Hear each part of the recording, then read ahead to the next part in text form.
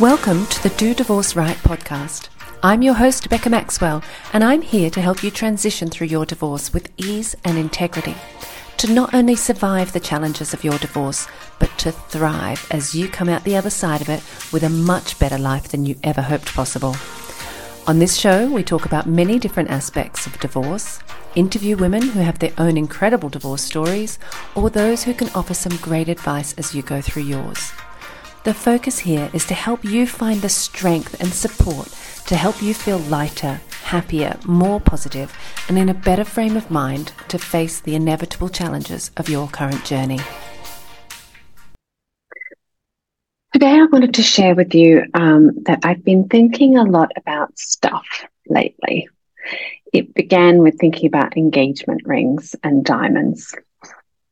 I had both an engagement ring and an eternity ring in my last marriage, and they were so beautiful. Oh my God.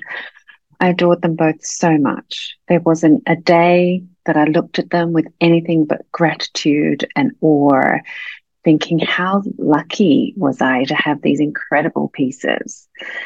More than being the symbol of the marriage or the love with my ex-husband, they felt to me like evidence of how far I'd come. I was just a small town girl from a working class family whose parents have had a pretty weird relationship with money their whole lives.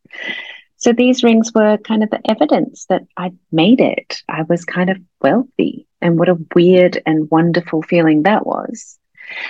And when there was really no option but for the marriage to end, I knew that I needed to downsize. Right? We needed to split up our possessions and decide who would get what in the split. And as many of you already know, this can be such a confronting exercise, trying to decide what means more to each of you, what you're willing to let go of or negotiate for another piece, or what you brought into the relationship and want to keep, etc., etc. It's not easy at all. And actually, I think I have quite a healthy relationship with stuff. I can't even count how many times since I left home at 17 that I have moved house. If I'm right, and I might not be, I believe I've moved home at least 6 times since my youngest was born 10 years ago. So that's 6 different homes that I can distinctly remember, but maybe there was more. I might have missed one in there. So I think I've become quite good at holding on to things that mean something to me and letting go of possessions and stuff that doesn't mean so much.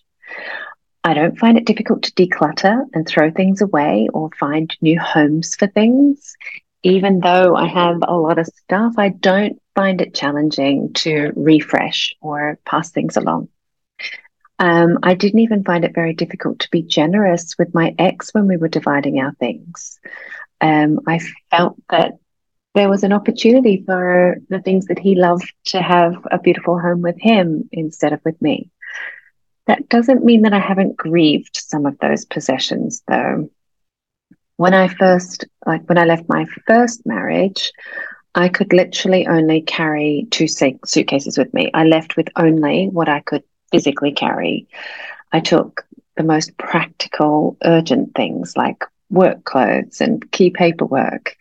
And I always thought I'd go back for what was sentimental. I thought I'd go back for the photo album of childhood photos that my mum lovingly put together and brought to England from Australia to share with my then husband. Or the antique Tunisian birdcage that I'd really nervously bid on at an auction in the countryside in England while we were together. But no, he dumped the photo album in the canal in a fit of rage and likely destroyed my birdcage in the same way. I'll never see these things again. I can't share those photos with my children or reminisce over them with my mum. They're gone, and I'll never not be sad about that.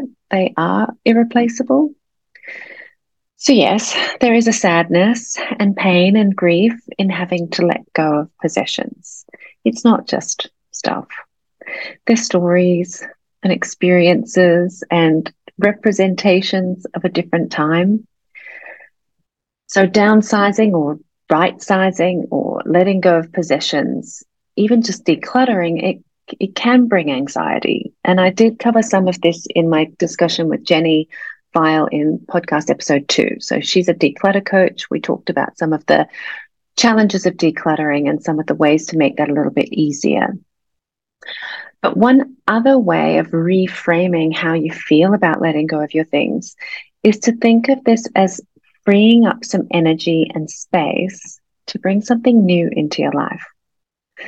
Allowing your ex to keep a piece of artwork that you've both loved may actually free up some space for you to one day buy a piece that doesn't have emotional baggage with it, something that you love simply for yourself.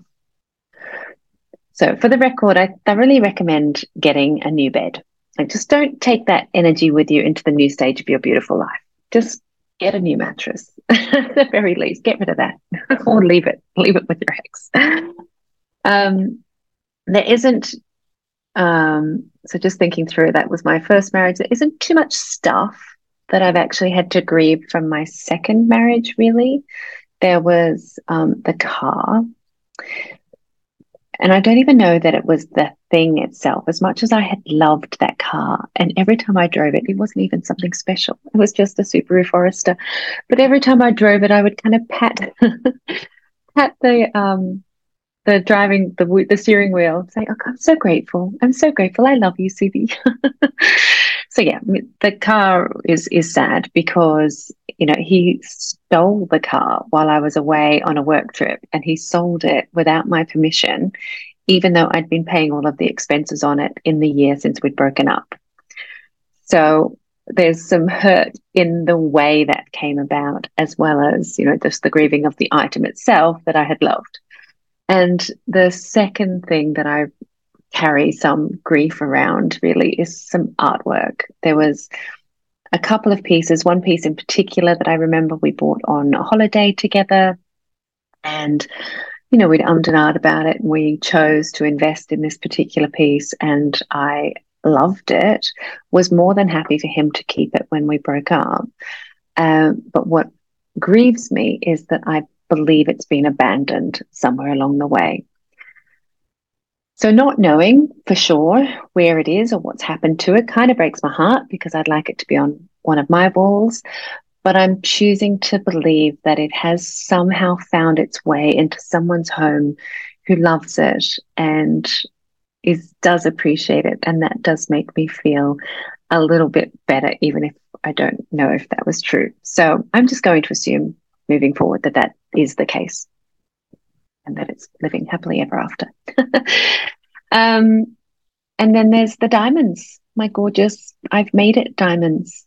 And I've been absolutely gutted about what's happened with those diamonds.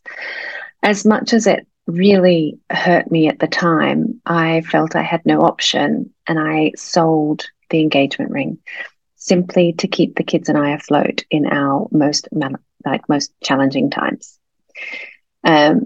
More than I'm going to go into that story about why did I have to sell my engagement ring. It was more than a year after leaving the marriage, I learned that my ex had not been paying the mortgage on an investment property, and the bank wanted to put the house up for sale at a mortgagee auction at the bottom of the market. So not only would we have owed the money on the mortgage, but we wouldn't have made the value back on the house to be able to pay the mortgage off. This is a whole other story, and I've shared this in a podcast episode with Julie Crockett of her investment property podcast, and I'll link the episode in these show notes. So if you're interested in that story, like how did I get out of hundreds of euro debt, it's a story in itself. So I'll link to that. You're welcome to listen to it. But anyway, I needed to work with the bank to promise them a minimum mortgage payment every month so that they would not sell the house until the divorce was final. So this created a new expense for me, right? On top of, obviously, I was paying an increased rent because I'm no longer sharing that with somebody else, and the bills that I needed to cover. I was a single mum. So my expenses had increased. And now on top of that, I have a new mortgage to pay that I hadn't anticipated. So I'm struggling to make that work, but I'm making it work somehow. And then another 6 months or so after that, I received some mails from our children's school chasing the school fees for the next year. So initially I ignored them because they were in copy to myself. They were sent to my ex and they were in copy to myself. And my ex's employer was always covering the fees for the school. So I assumed it would be settled and I didn't need to get involved. So I just kind of saw the emails and let them be.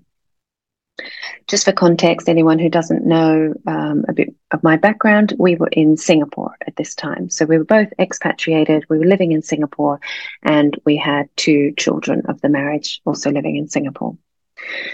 So eventually the school let me know that the employer had let them know that they were no longer going to pay the fees. So if I wasn't going to pay, the children would have to leave the school. Or if my ex or myself, if one of us wasn't going to have to pay, the children would have to leave the school. Not get kicked out exactly, just not be enrolled for the following year. And look, there was no time to let the court decide about who was responsible for paying the schooling because we needed to decide within a week or 2 to make the enrollment time for the next year. So with the new mortgage costs that I already had to pay and hadn't anticipated, I had no option but to say we would have to enroll them somewhere else. International schooling in Singapore is obscenely expensive. So at this point, I learned through the school again that my son couldn't even complete those final few weeks of the term because his dependence pass was cancelled. So our son's right to reside in Singapore was connected to the employment pass of my ex-husband, which had been cancelled. So this was how I had learned that my ex had lost his job. Right? So he's lost his job. My son can no longer go to school. The children's schooling is no longer being paid for.